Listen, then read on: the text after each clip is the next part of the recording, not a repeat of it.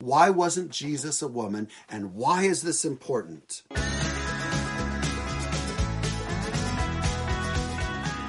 let me ask this question, because I have all respect and uttermost respect for women, but I want to ask this question. Why wasn't Jesus a woman, and why is this important?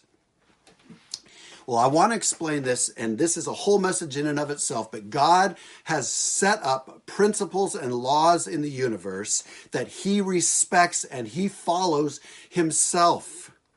He does not interfere with his own laws and principles. When he gave Adam, so to speak, the keys to the car, the title deed of planet Earth, he also gave Adam the freedom to do with that as he wished. And Adam gave that title deed, the keys to the car, to Satan. And God respected Adam's choice. He didn't just go back and grab back the keys from Satan and say, oh, no, you don't, like a enabling or rescuing parent. He didn't just jump into the mess of sin and fix it and let everyone off the hook to just continue making mess after mess after mess. He took dramatic and final action, complete and thorough action to clean up this mess of sin once and for all. So here's how this works.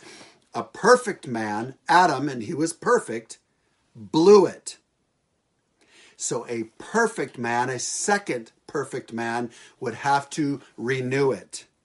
A perfect man made the mess. A second perfect man would have to clean up the mess. Listen how Romans 5 talks about it. In verse 12, it says this: sin came into the world by one man, Adam. And sin brought death with it. It's a 2-for-1 deal. You sin, you get death also. And death spread to all men. Sin is the ultimate pandemic. It brings death that spreads to everyone. Verse 15 of Romans 5 says, many people died because of the sin of this one man, Adam.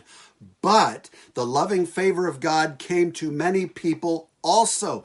This gift came also by one man, Jesus Christ, God's Son. Brothers and sisters, the scripture says, the Bible teaches that a perfect man, Adam, knocked Humpty Dumpty off the wall.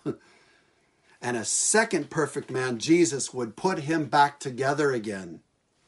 The scripture teaches that not a woman, not a phantom, not an alien, not a spiritual being or an angel could make it right. It had to be a man. And by the way, Jehovah's Witnesses teach that Michael, the archangel of the Old Testament, is Jesus in the New Testament, that he's the angel Michael.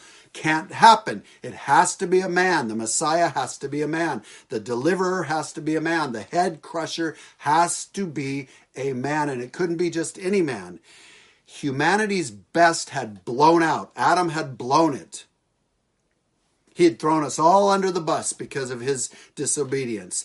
And there was no one to save us. So God the Father and God the Son and God the Holy Spirit had a conversation. And God the Son came as that second perfect man to make things right, to redeem us and deliver us.